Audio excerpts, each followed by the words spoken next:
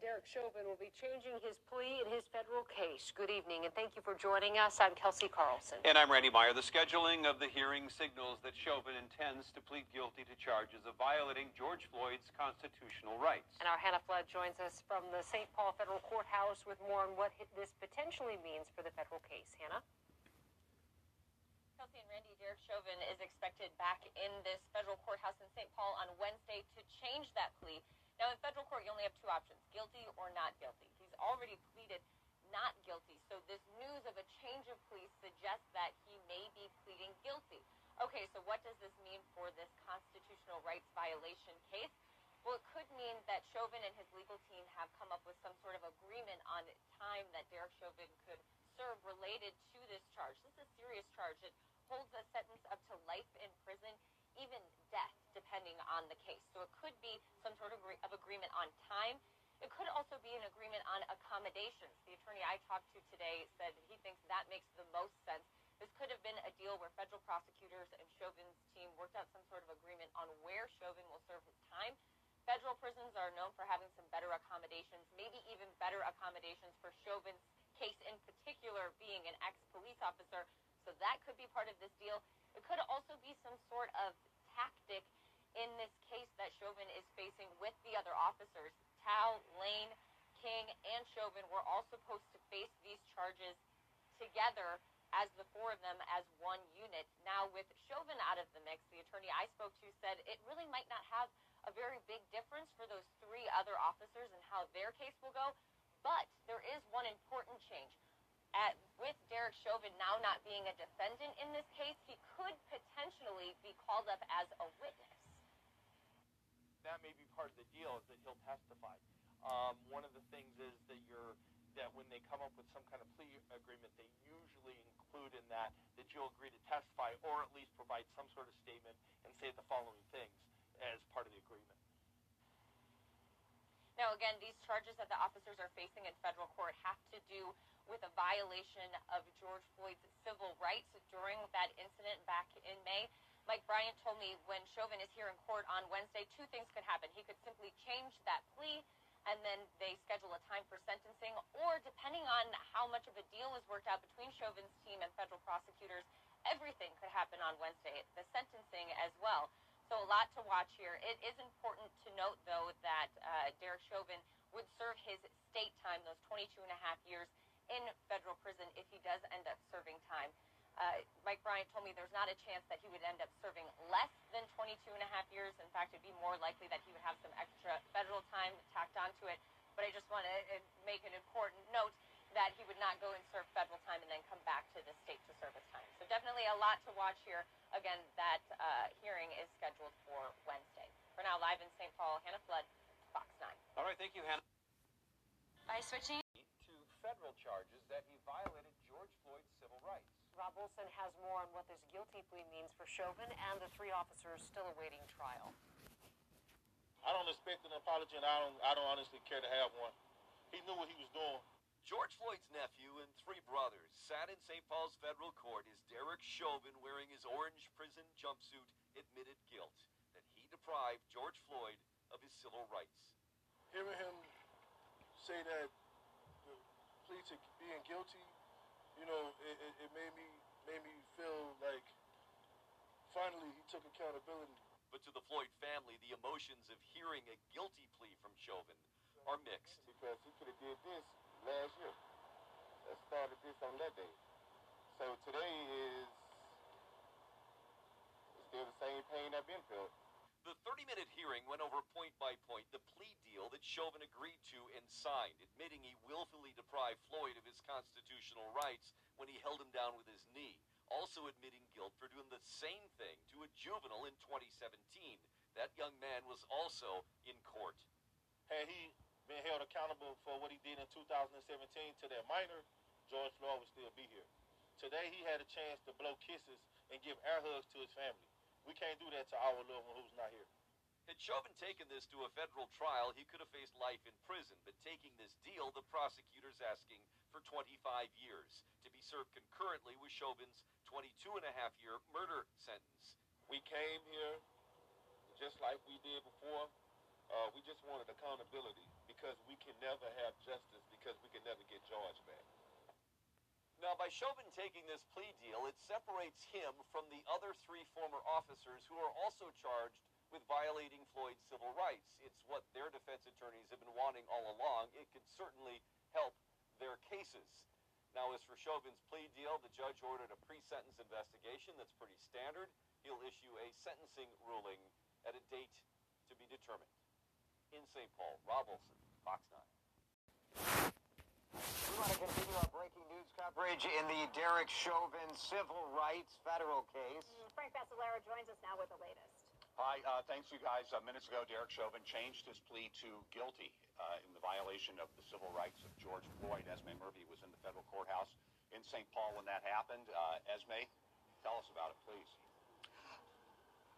Well, I can tell you that the prosecution is asking for 300 months, which is 25 years in this case. Derek Chauvin did, in fact, plead guilty, so the prosecution wants him to serve 25 years at the same time that he is serving his state sentence, which is 22 and a half years. We will not get the sentencing today. That's coming at a later date. The Floyd family, members of the Floyd family and their attorney, Ben Crump, were in the courtroom. What's not clear is if the Floyd family and prosecutors will be satisfied with the format of this particular hearing. Obviously, prosecutors are satisfied because they ran it. It was just a question and answer. You didn't actually have Derek Chauvin explaining what he did and why he did it, and the fact that he knew that this was depriving George Floyd of his civil rights. What you had is the prosecution asking, did you know when you had your knees on George Floyd that you were depriving him of his civil rights? And his answer was yes. There were a number of questions like that. Chauvin said really very little other than yes, sir. I think yes, sir, every single time. And he answered a series of questions from the judge about whether or not he would waive his right to a trial, which he said he can. He will, and then he also answered yes to all those questions about what he did. He did not offer the narrative himself. That narrative apparently is contained in a 7-page document that is being filed with the court at any moment. So that was not one of the stipulations. You know, yesterday we all thought that this would be such an important day, not just because he's changing to a guilty plea, but because he's going to say in court, here's why I did it, here's what I was thinking, and the prosecution would have a chance to ask him some questions. So do we know if that will happen at sentencing, or are they just going to enter the 7-page document that he has agreed to and signed? That's a very good question. I think they're just going to enter the 7-page document. Normally, it's right at this point that the defendant gives much more of a description of what happened and all the details explaining how exactly he committed this crime and how he knew he was committing a crime and how he knows he committed a crime. That didn't happen. The questions were asked by the prosecutor. Again, did you know you were depriving George Floyd of his civil rights? Yes, sir. Those kinds of questions were asked, but it was a very quick proceeding. The judge moving very quickly through the questions about Derek Chauvin waiving his right to a trial, waiving his right to an appeal, and then going into the possible sentence, which the sentencing guidelines are 24 to 30 months. That comes out to, on the high end, 25 years, and that is what the prosecution is going to be asking for. So that would leave Derek Chauvin coming out of prison sometime in his mid-60s. He's in his mid-40s right now. Esme, stay there. I want to bring in Joe Tamburino, our WCCO legal analyst. So, Joe, I don't know if it's a disappointment to the Floyd family or to other folks who wanted to hear some of this, but it sounds like legally, does he have to say in court, here's why I did it, or can he just submit this written form and that will serve as his testimony? He can do the written form if all the parties and the judge agree. So obviously there was some agreement that we don't know of that he in fact could submit this by writing, this 7-page document. That doesn't happen too often. Most of the time a defendant in federal court or even state court goes in and says, here's what I did. But obviously in this case they use this document. So it'll be very interesting to see what is in that document. And 25 years, that's certainly within the range of the sentencing guidelines. Does that sentence make sense to you?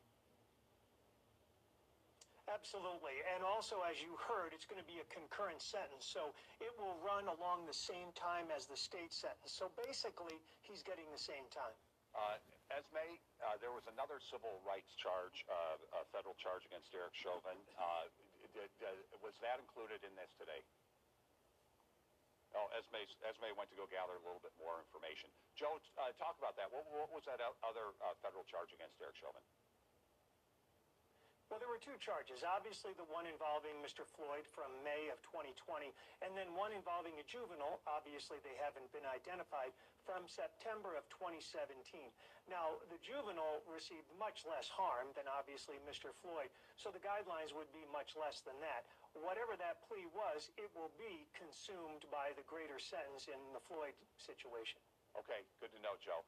Thanks for joining us, everyone. Just to recap, Derek Chauvin pleaded guilty in federal court just about 15 minutes ago to the violation of George Floyd's civil rights. We'll, of course, keep following this. If there is some kind of press conference or news conference from the government, we'll make sure that we carry that live as well. And as we toss back to Jason and Heather, I just want to remind everyone that we're going to switch back to our live coverage of the Kim Potter trial on CBSN Minnesota. So busy day, you two, and I know you're busy as well, so thanks for the opportunity to let us cut in and bring everyone this news. Kennedy assassination, more than 58 years after that tragic day in Dallas, the government unsealed a trove of confidential documents, and they provide new revelations, but they also fall short of resolving all speculation about the case. Here's CBS's Jeff Begays. Among the documents released today is this CIA cable saying that Lee Harvey Oswald was in Mexico City 2 months before the assassination, seeking a visa for Cuba on his way to the Soviet Union. The notes, dated September of 1963, also say that Oswald speaks in broken Spanish. On the same day, Oswald visited the Cuban consulate in Mexico City 3 times, requesting an in-transit visa to Cuba, with Russia as the final destination. Within hours of President Kennedy's killing on November 22nd, police arrested Oswald for the shooting. Oswald himself was killed, shot in the stomach, while being walked through police headquarters.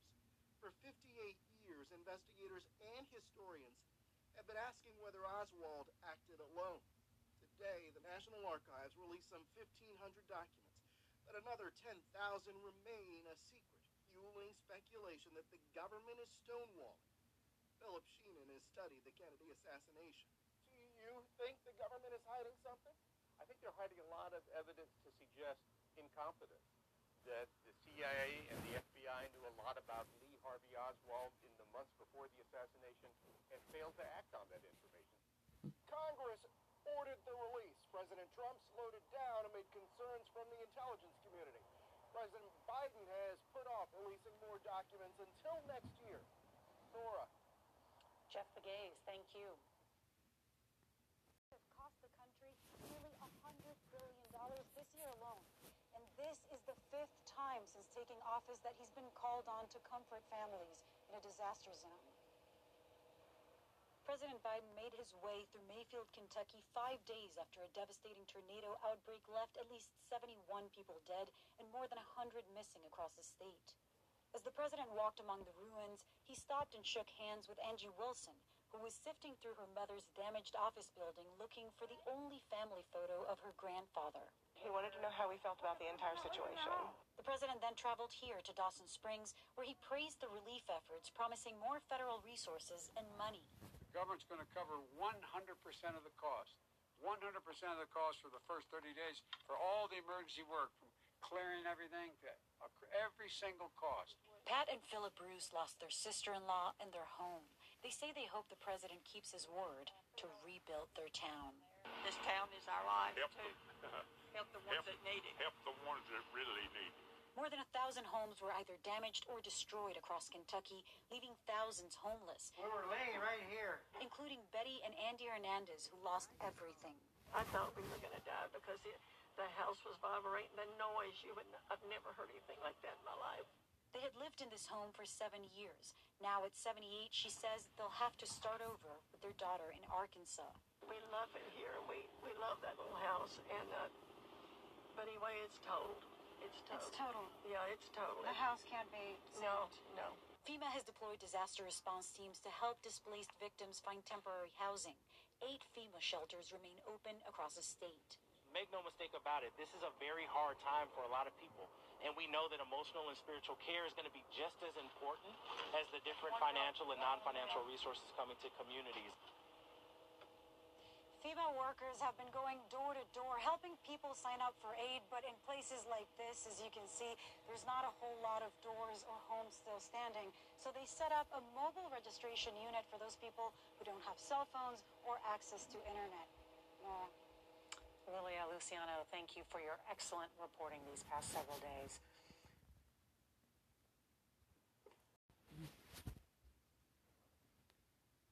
Brace for another potential wave from the Omicron variant. And heightened tensions. China's increased focus on Taiwan sparks a debate in the U.S. about how and if the United States can protect the island. China has built up its military significantly. It's got real capabilities to overwhelm Taiwan if left alone. And there's real doubts in China's mind about America's willingness to come to Taiwan's aid. All that and more on tonight's PBS NewsHour.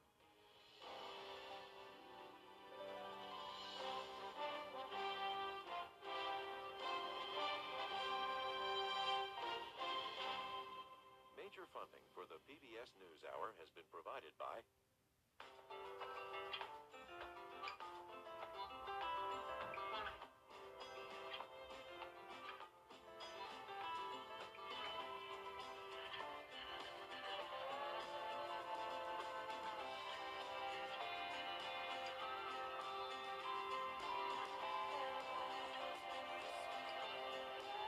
moving our economy for 160 years.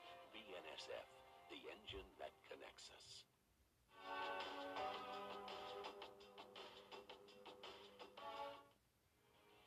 Consumer Cellular. Johnson & Johnson. Financial services firm Raymond James. Supporting social entrepreneurs and their solutions to the world's most pressing problems. SchoolFoundation.org. The Lemelson Foundation, committed to improving lives through invention in the U.S. and developing countries. On the web at lemelson.org. Supported by the John D. and Catherine T. MacArthur Foundation, committed to building a more just, verdant, and peaceful world. More information at macfound.org.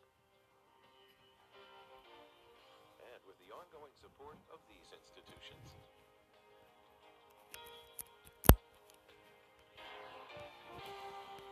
This program was made possible by the Corporation for Public Broadcasting and by contributions to your PBS station from viewers like you. Thank you.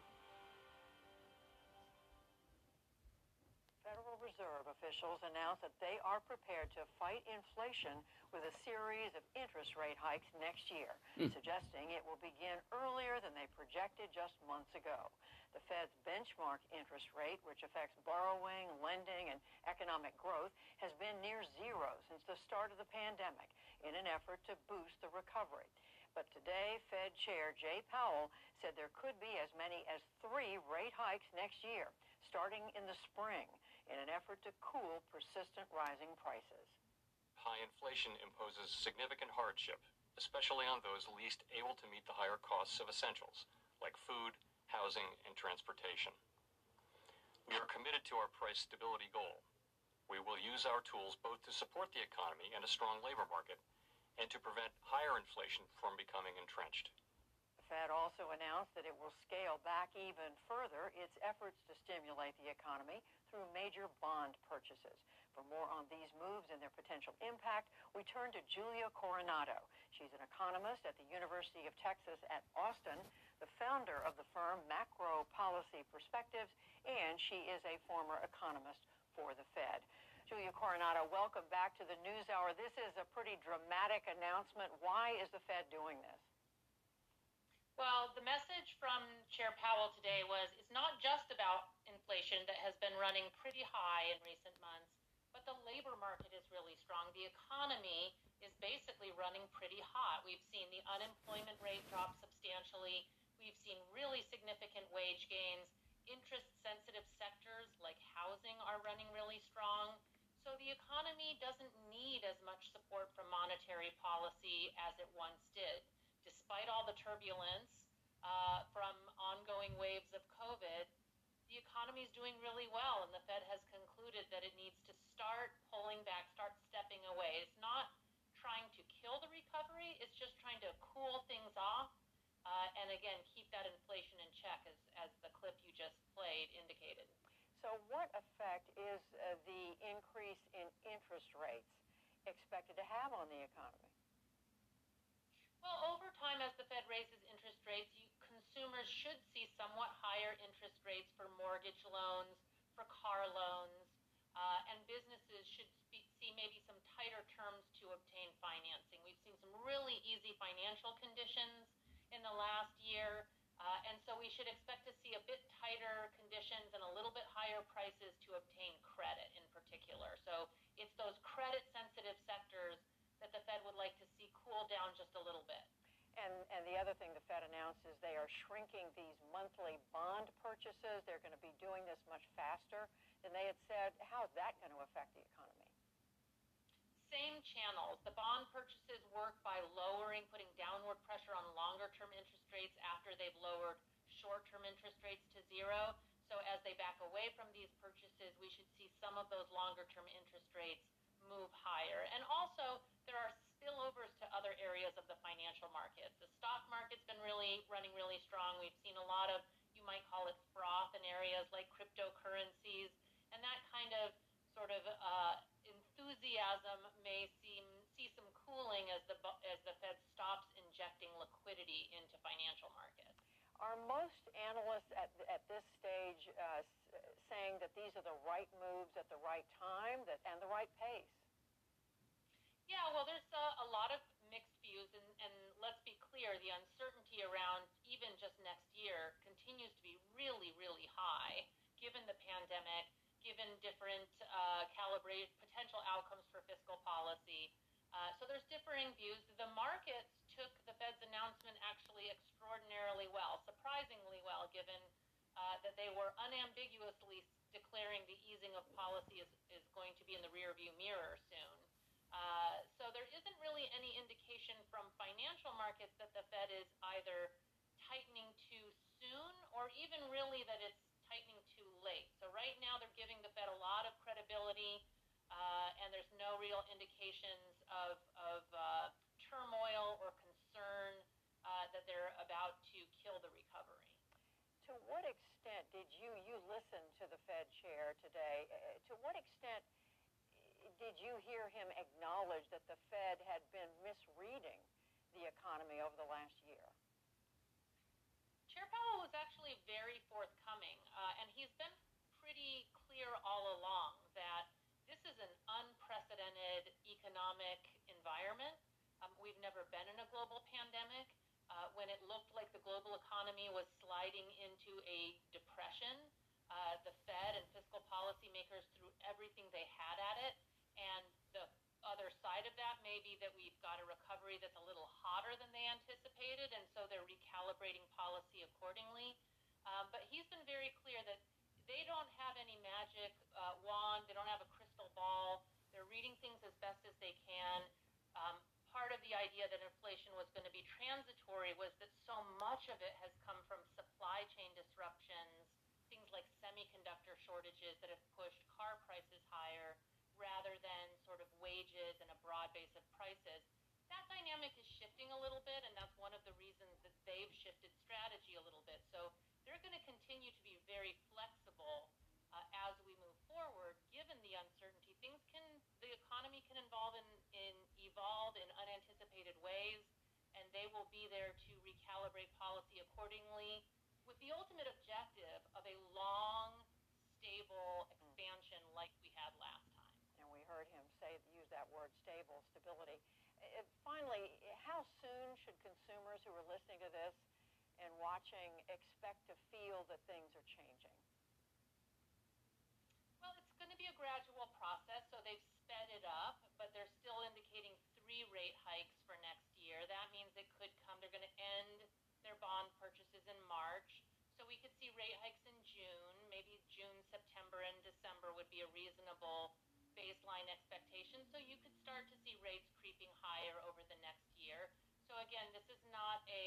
ripping off the Band-Aid. This is a gradual, more methodical removal of accommodation that consumers will feel over time.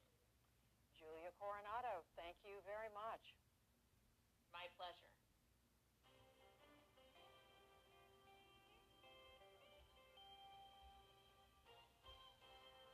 I'm Vanessa Ruiz in for Stephanie Tsai. We'll return to the rest of the program after these headlines. Now to move on from economic recovery to tornado recovery. It has been 5 days since twisters shattered towns and killed 88 people across Kentucky and neighboring states. Another person died today of a heart attack while cleaning up storm debris. That came as the region got a presidential visit. Stephanie Tsai reports. The scope of destruction was on full display as President Biden traveled to western Kentucky to see for himself. 5 tornadoes blasted the region last Friday, including one that cut a roughly 200-mile-long path. The president began his visit meeting with local leaders at Fort Campbell and commenting on how the tragedy was uniting communities. There's no red tornadoes or blue tornadoes. There's no red states or blue states when this stuff starts to happen. And I think, at least in my experience, it either brings people together or really knocks them apart. Moving you together here. Kentucky Governor Andy Beshear said more than 600 members of the National Guard are assisting in the 18 counties that were hit. Something that feels pretty therapeutic. We're actually hauling some of this debris out of town. Hauling a little bit of that chaos, devastation, death out of town. From Fort Campbell, Biden visited the town of Mayfield, which was almost all flattened. Melinda Goen is one of dozens of now homeless tornado victims staying at this community shelter. 3 minutes you walk outside, your town doesn't even look like a town anymore. It's nothing but rubble, you know? Some of those buildings, they carry your story. They carry your memories. And they're on the ground, you know? There's nothing left of them. It's heartbreaking to see that. Ray McReynolds' apartment complex for seniors in downtown Mayfield is also gone. Everybody lost everything. The worst thing we need right now is we need money because we don't have no place to live and we don't have the money to rent another place. 70 miles northeast of Mayfield, a similar story in Dawson Springs. Some 75% of the town was destroyed, and it may be a month before residents and businesses get their electricity back. To make matters worse, a third of the 2,500 residents fall below the poverty line, and many don't have insurance. You know, with the shock of losing a home and a business, the grief of losing someone, it's happening right before the holidays, I said, and we're going to make sure that you have all the help you need. For every tale of grief emerges a story of giving.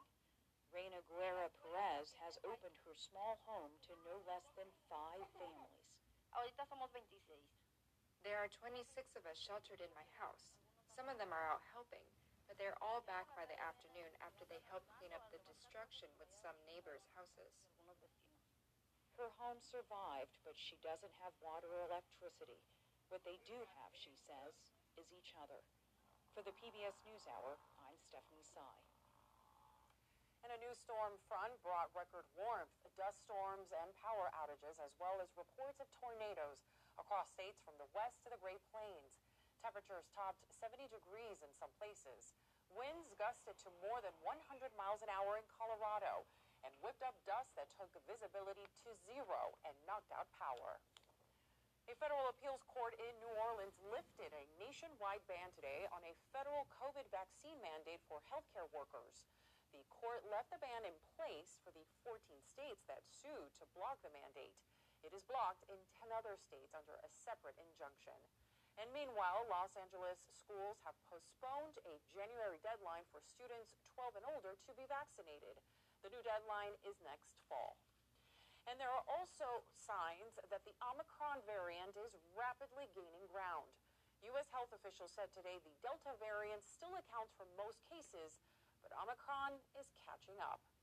In looking at early data on transmissibility of Omicron from other countries, we expect to see the proportion of Omicron cases here in the United States continue to grow in the coming weeks. early data suggests that Omicron is more transmissible than Delta, with a doubling time of about 2 days.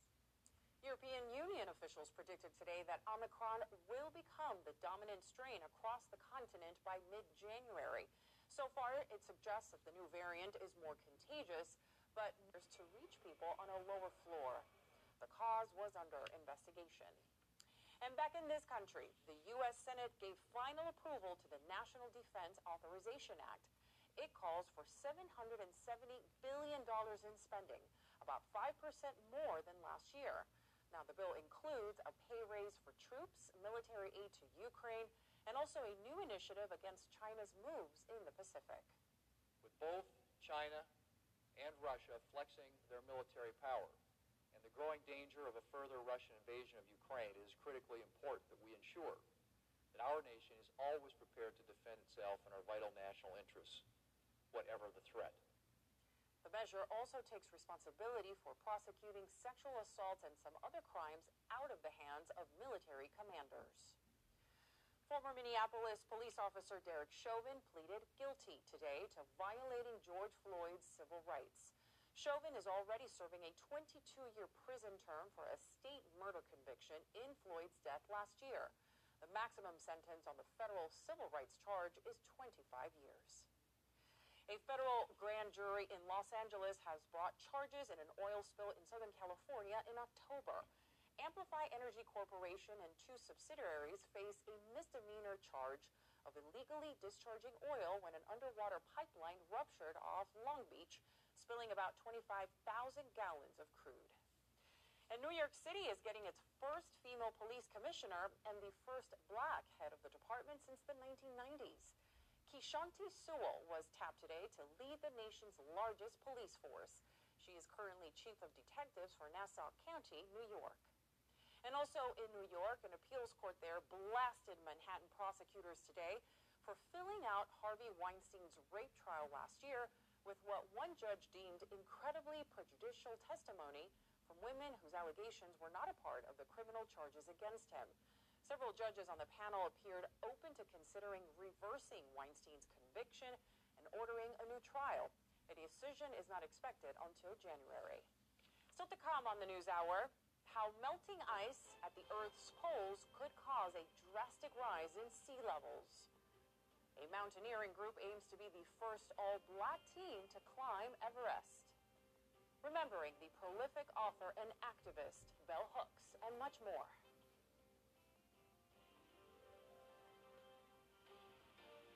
This is the PBS NewsHour from WETA Studios in Washington, and in the West from the Walter Cronkite School of Journalism at Arizona State University. As the Omicron variant is spreading rapidly, top federal health officials warn that it could bring a massive wave of new infections to the U.S. as early as January. John Yang has our report. Judy, there are now confirmed cases of Omicron in at least 36 states. The CDC estimates the new variant represents about 3% of U.S. cases. Dr. Saad Omer is an epidemiologist and the director of the Yale Institute for Global Health. Dr. Omer, thanks so much for being with us. Given what we know about Omicron, or maybe more important, what we don't know, how concerned should people be about it, and how and should we expect Omicron to become the dominant strain? So here's what we know. We know that it is a highly infectious strain. We know that it evades immunity, especially by 2 doses of the vaccines we use. But we also know that it responds to 3 doses. So people have better protection with 3 doses of vaccine. What we don't know is how severe it will be. So there are 2 ways of looking at severity. You look at severity at the individual level.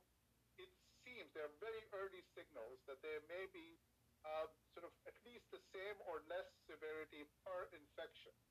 But at the population level, if something is more infectious, it's 3 times more infectious and half as severe, it will still produce more hospitalization. So I'm just sort of giving you an example so that from a public health perspective, public health authorities should absolutely be on alert. From individual perspectives, we have a lot of self-efficacy. We are not helpless in the face of this new variant. We can get vaccinated and boosted. We can take other precautions in the interest of public health and personal protection, like testing before gatherings, including family gatherings, like wearing masks, like having good ventilation, etc. Given what you just said, that it may be more contagious but less severe, but that will still result in a lot of hospitalizations, how worried are you about what apparently the CDC talks about as the worst-case scenario, the triple whammy of Omicron, Delta, and seasonal flu? We may see a mixed picture. Influenza, this is a season where people are mixing. So for the last couple of seasons, what has happened is, especially last season, there was a lot of social distancing that people had due to COVID. So therefore, you did get that bigger wave of influenza. So it is a possibility, but it's not a certainty. So there is some stochasticity. So there is an element of chance still there. We are still learning about this variant. But also, again, as I said, we are not helpless bystanders in the face of this virus. You've talked and written a lot about misinformation, about the role of misinformation in what's going on. What's your prescription to fight that? Well, that's a really good question. So I think the prescription to fight that is, first of all, at the overall government level, there are a lot of information, a lot of interventions governments can do, including the U.S. government.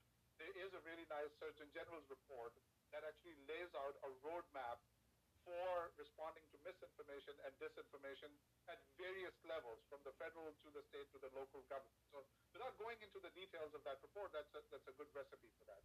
At the individual level, what we can do is for our friends and family to make sure that they have access to the right information. So the second thing is we shouldn't be argumentative. The third thing is we should leave with facts and empathy rather than our instinct to correct the disinformation and by doing so, repeating the disinformation.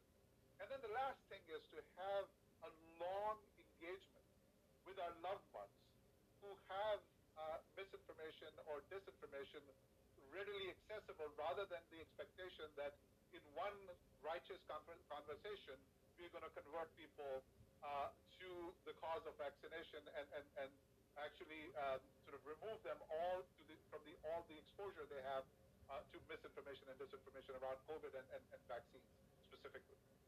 Dr. Saad Omer of the Yale Institute for Global Health, thank you very much. My pleasure.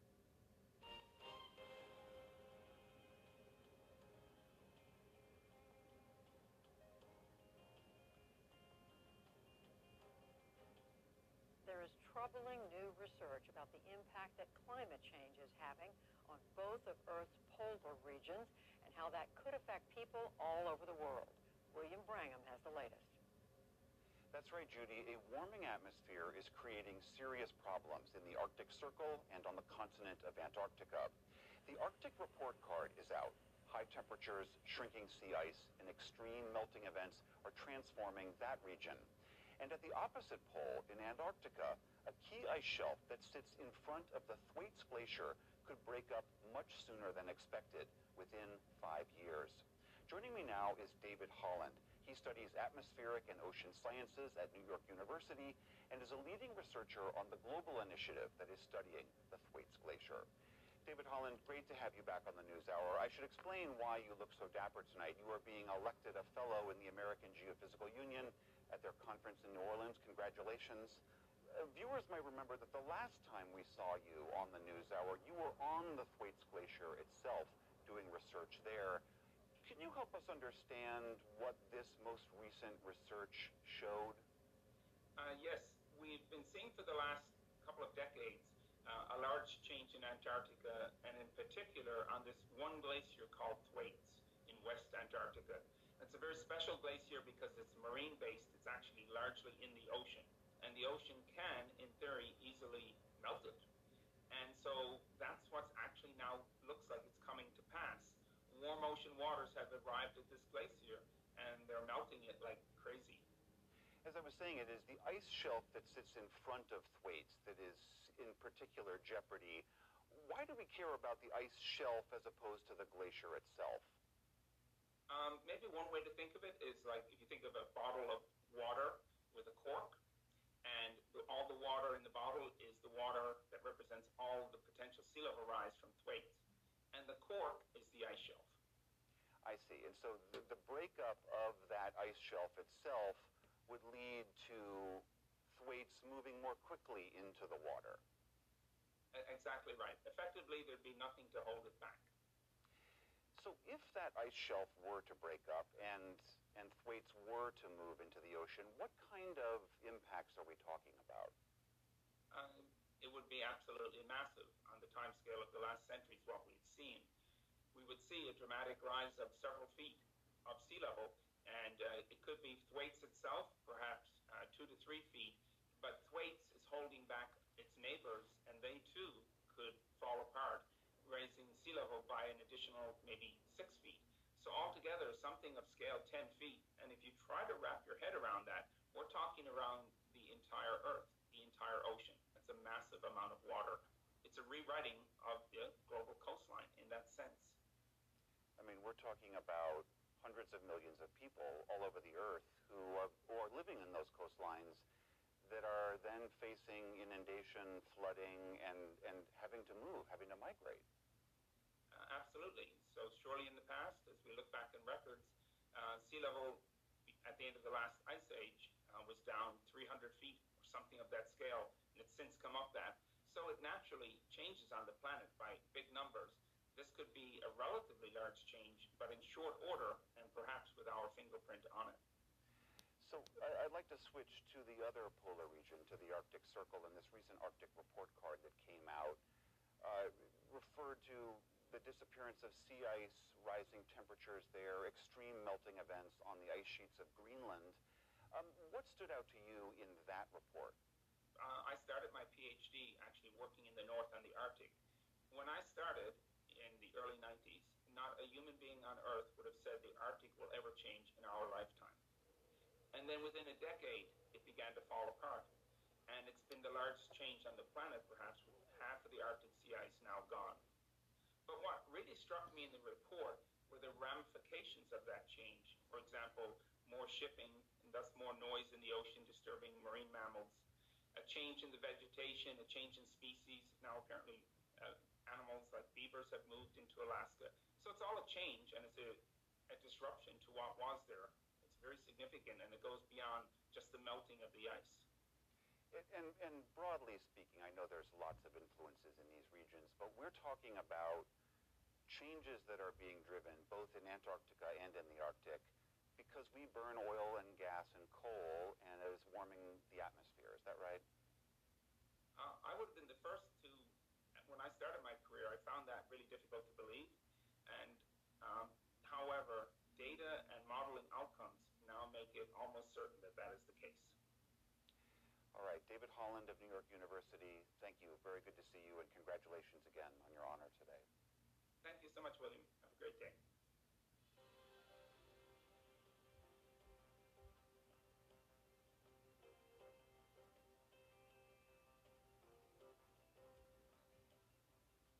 A group of mountaineers is aiming to make history and inspire others in a field not known for its diversity.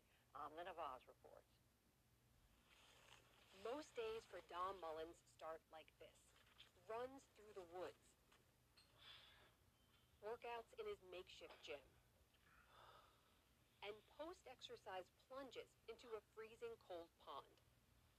It's a grueling regimen, all to prepare to climb a mountain synonymous with the ultimate challenge, Mount Everest.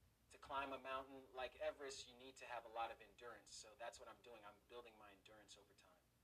Mullins, who's been climbing for more than a decade, is part of a group that aims to become the first all-black team to summit the world's highest mountain. Called Full Circle Everest, the team of 10 experienced mountaineers and climbers from the United States and Kenya is set to climb Everest next spring. two unassuming men had climbed the 29,000-foot monarch of the Himalayas. Since Tenzing Norgay and Edmund Hillary first climbed Everest in 1953, around 6,000 have followed in their footsteps. But the team says only 10 of those have been black. As you were making your way up through the years, did you see or know a lot of other black climbers? Actually, I knew none. None. I knew none. So in fact, the only black climbers that I've ever been with in the mountains are all on the Full Circle Everest mountaineering team, yeah. You know, lots of people would remark when they would see me in the mountains, like, wow, I've never seen a black person climbing before. I've never seen a black person in the mountains. People would say that to you? Oh, absolutely. The numbers reflect Mullen's experience. Black people make up just 9% of all those who participate in outdoor recreation in the U.S., and just 1% of the climbing community. Mullins, an Iraq War veteran, was introduced to climbing through his work in veterans organizations. He says it helped to fill a void left by the military. It was a part of my identity to be able to meet an obstacle, to be able to discipline myself enough to overcome it, and then achieve that thing gave me pride in myself. And so climbing became another vehicle in my life for that same process. When you think back to that very first climb you did, not knowing what was ahead, not knowing what it would take, do you think you would have ever known back then that you'd be attempting to summit Everest these years later? Absolutely not. Absolutely not. By attempting to scale Mount Everest, he hopes to inspire others to connect with the outdoors and to highlight the access barriers black communities often face.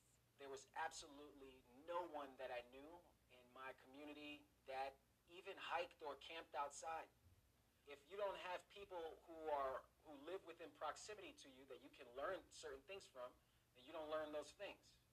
We're going to try to raise another $25,000 through crowdfunding. The cost, too, is a hurdle. Full Circle Everest has so far raised more than $500,000 from sponsors and fundraising to make their summit attempt possible. Team lead Philip Henderson. Everest expeditions don't happen unless you have sponsorship or you're pretty wealthy.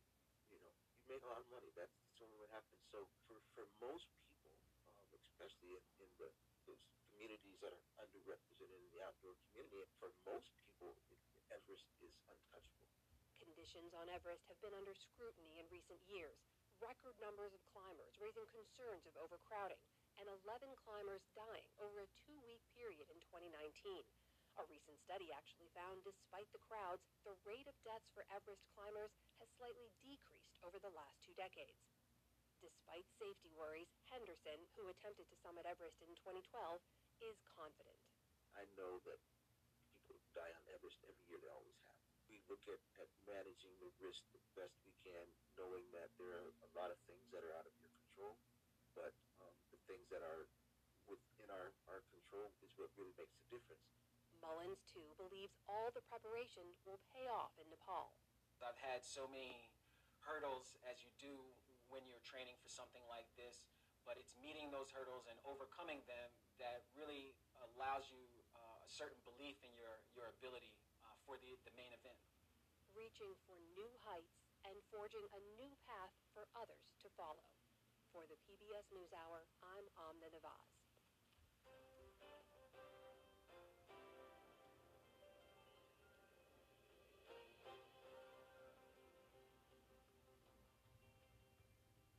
This week, Taiwan's Ministry of National Defense warned that Chinese military exercises now being conducted could be cover for a future invasion. China's President Xi Jinping has said he wants to reunite with Taiwan peacefully, but Beijing has increased the pace of its exercises and boosted its capacity to invade Taiwan. That has led to questions about how the United States would or should respond if Beijing tries to take over. Here's Nick Schifrin with more. On Chinese army videos, the world's largest military practices launching missiles quickly. Chinese Navy drills improve ships' ability to fight combat. And a slickly produced package shows off soldiers rehearsing amphibious assaults and beach landings. The unmistakable target, Taiwan. The island is a across the Taiwan Strait, about 100 miles wide, and Taiwan has its own islands just off mainland China's coast. Taiwan worries China could turn these exercises that Chinese TV releases with English language subtitles into a surprise attack to reunify Taiwan with China, which has been a dream of Beijing's for decades. In Formosa, 80 miles from the China coast, Chiang Kai-shek presides over his defeated nationalist remnant. In 1949, General Chiang Kai-shek and his Kuomintang party fled to Taiwan, then called Formosa, after losing a civil war to Mao Zedong's mainland communists. Communist China never controlled Taiwan, but has always considered Taiwan a breakaway province. For decades, Taiwanese lived under martial law, and the island was a one-party state. But in the last 30 years, Taiwan has tried to create a multi-party democracy with respect for rule of law, human rights, and a booming economy. Last year, President Tsai Ing-wen was re-elected on a platform of protecting Taiwan from Chinese domination. Today, she highlights U.S. military and diplomatic support. This collaboration between the defense industries of Taiwan and the United States signifies the solid vow of partnership. But the requirements of that partnership are deliberately ambiguous. In the early 1970s, President Nixon and National Security Advisor Henry Kissinger launched U.S. People's Republic of China diplomacy. In a joint communique, the U.S. acknowledged, quote, all Chinese on either side of the Taiwan Strait maintain there is but one China, and that Taiwan is a part of China. In January 1979, President Carter officially normalized relations with Chinese leader Deng Xiaoping and broke relations with Taipei. But he also signed the Taiwan Relations Act that says the United States will make available to Taiwan such defense articles and defense services in such quantity as may be necessary to enable Taiwan to maintain a sufficient self-defense capability. The act is ambiguous about the U.S. military responding to a Chinese invasion. China, I just want to make China understand. But in an October CNN town hall, President Biden seemed to end that ambiguity. So are you saying that that the United States would come to Taiwan's defense if China attacked? Yes, we have a commitment to do that. But White House Press Secretary Jen Psaki immediately walked that back. Well, there has been no shift. The president was not announcing any change in our policy, nor has he made a decision to change our policy. So, should the United States be more clear about whether or not it would defend Taiwan? Should the U.S. even come to Taiwan's defense? For that, we get three views. Richard Haass is the president of the Council on Foreign Relations and has served in a number of jobs at the State Department and National Security Council staff since the 1980s. Bonnie Glaser is the director of the Asia program of the German Marshall Fund. She's written extensively about U.S.-China relations. And Charles Glaser, not related to Bonnie Glaser, is professor of political science and director of the Institute for Security and Conflict at George Washington University.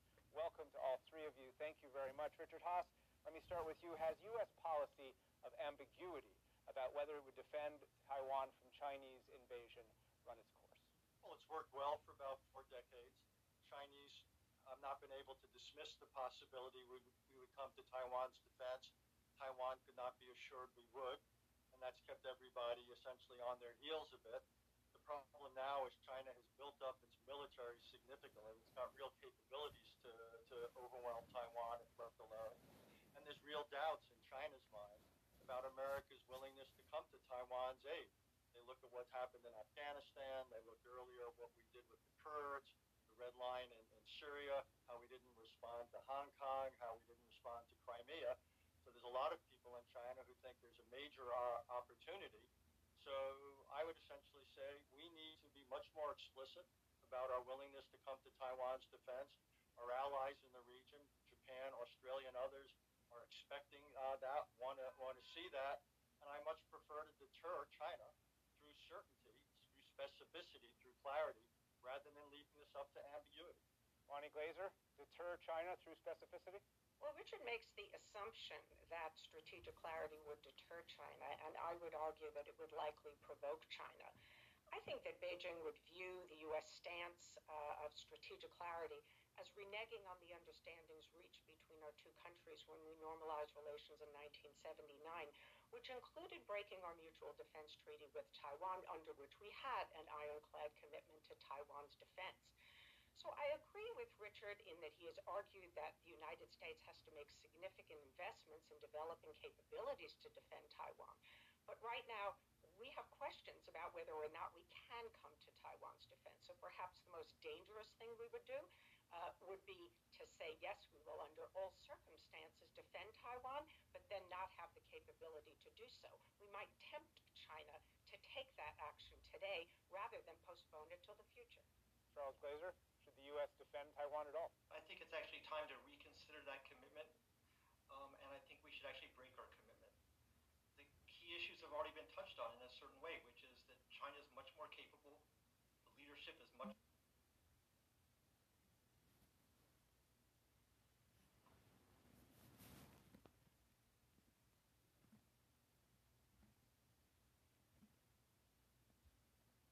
more determined to achieve its sovereignty aims, its identity aims.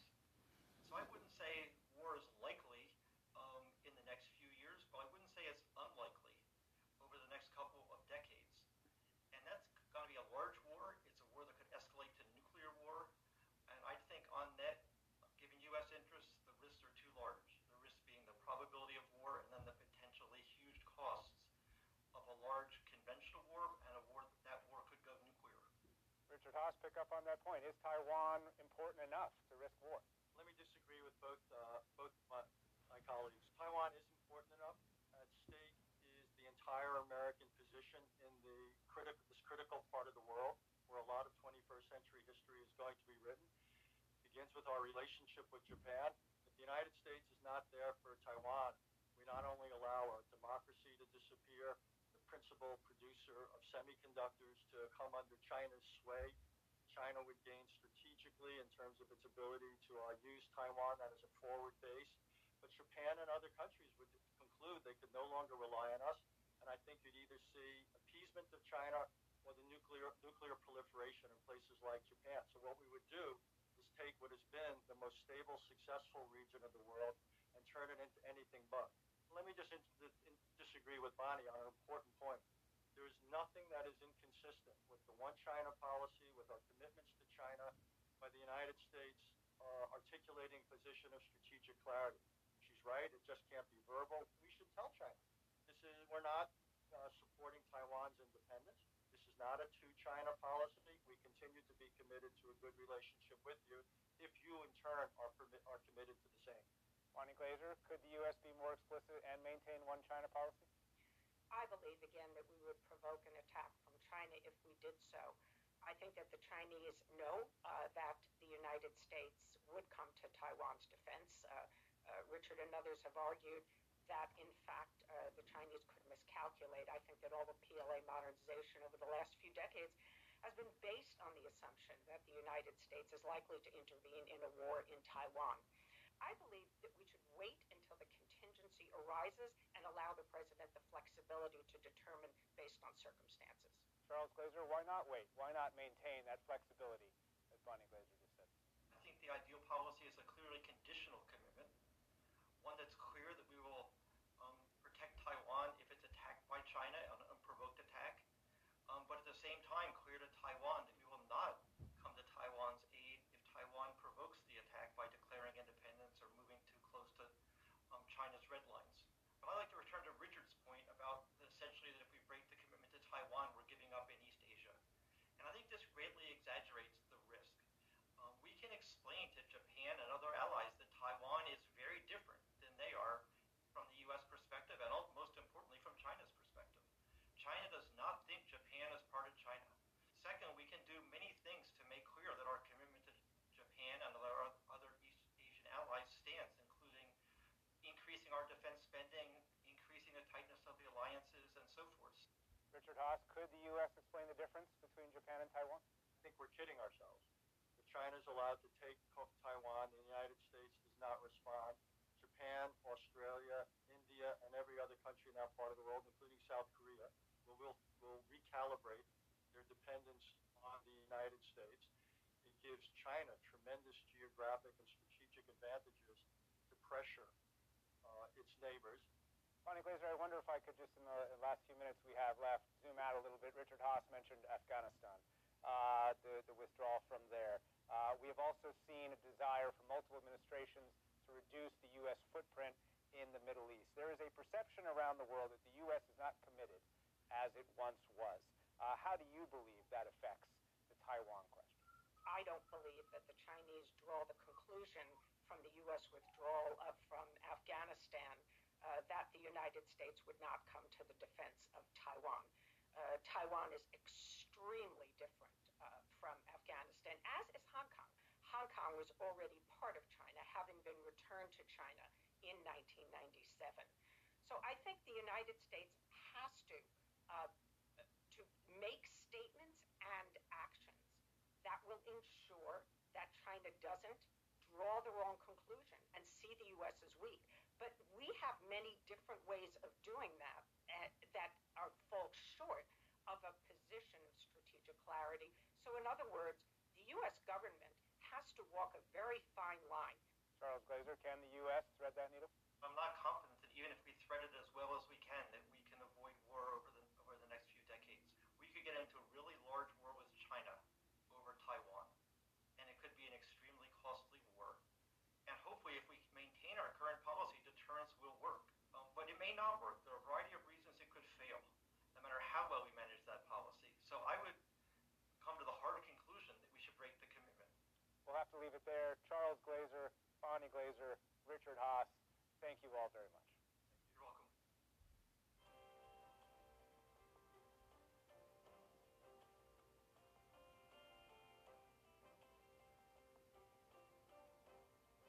The influential critic, author, and feminist Bell Hooks died today at the age of 69.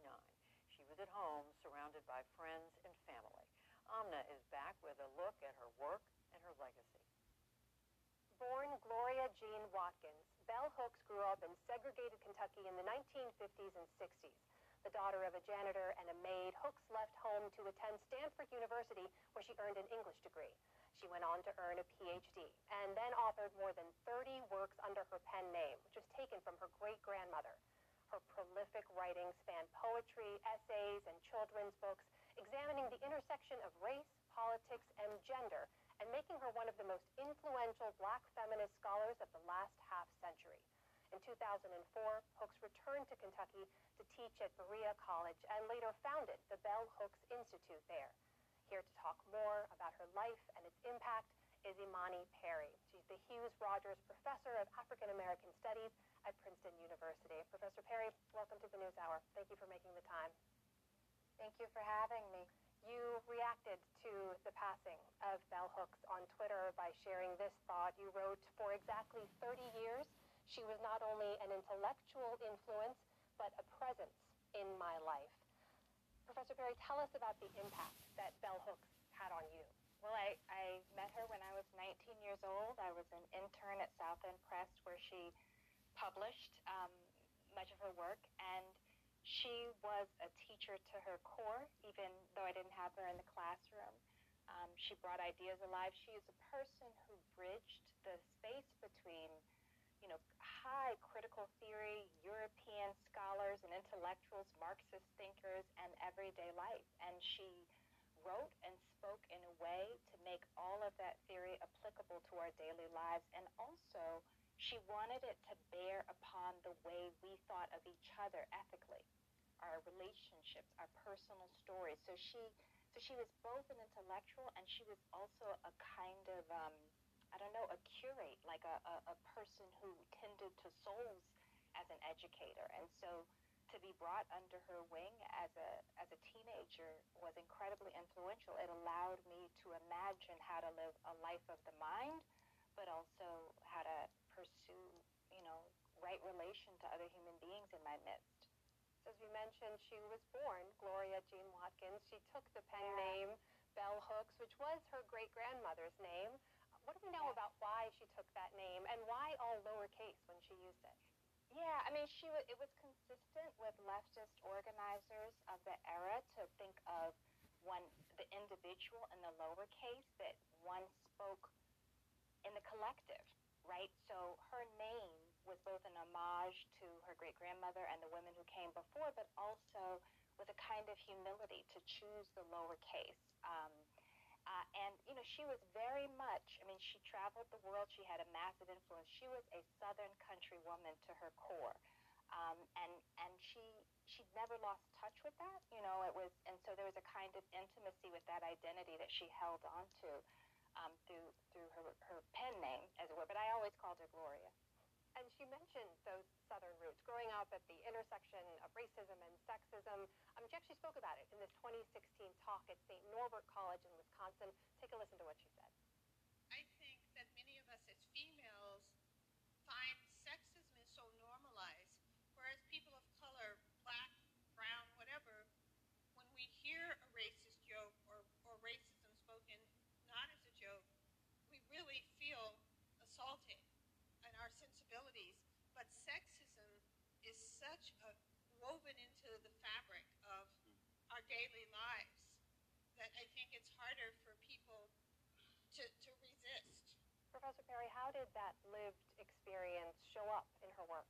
Well, she told a lot of stories from her own life. She in many ways was an open book. She allowed herself to be vulnerable. And she contemplated, so the way that she engaged with people, and she was outspoken and she could be really challenging, was to open that up, to explore those questions of internalized sexism, internalized classism. How do we love each other? So that kind of exploration that was consistent with who she was. And for me, it allowed me to think all of the sort of academic things I was pursuing, they boiled down to the very core about how we are going to live and how we're going to coexist on this planet. Right? That's who she was. It has been 4 decades since her first full-length book, Ain't I a Woman, was published. And you have to note that a lot of the ideas she brought up back then about black women and feminism and white feminism and the intersection of race and sex and all of these things, we're still talking about those things and grappling with them today. What do you think the legacy of those ideas that she raised 4 decades ago is today? Well, I think her legacy is enormous, and part of this incredible body of work that she created, the legacy that's found is there's so many young people. The first time they start to think seriously about class, about sexuality, about gender, about identity, about vulnerability, about spirituality is through her work. Her work has never gone out of press. That Ain't I a Woman you can still purchase, right? And so the legacy is actually in all of us who have been influenced by her work, not just in academia, in every sector of the society, in organizing, in nonprofit worlds, in corporate America. And so, it really she has shaped several generations of thinkers and of people who are members of communities. And so I hope that at this moment, it becomes a time for us to reflect on how much she helped us think, how much she helped us grow, right? And how she pushed the world closer to justice. An incredible life and an enormous loss.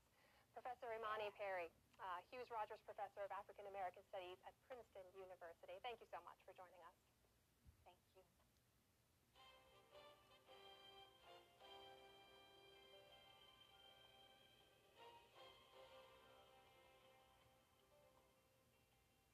On the NewsHour Online, Louisiana abortion clinics are seeing an influx of patients from Texas seeking access to abortions.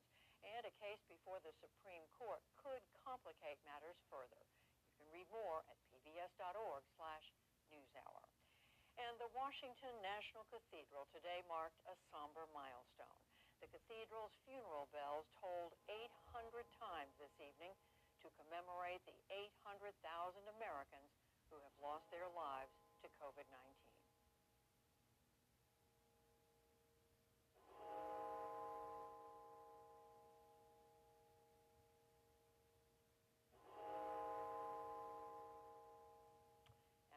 Goes out to everyone who's lost a loved one in this pandemic.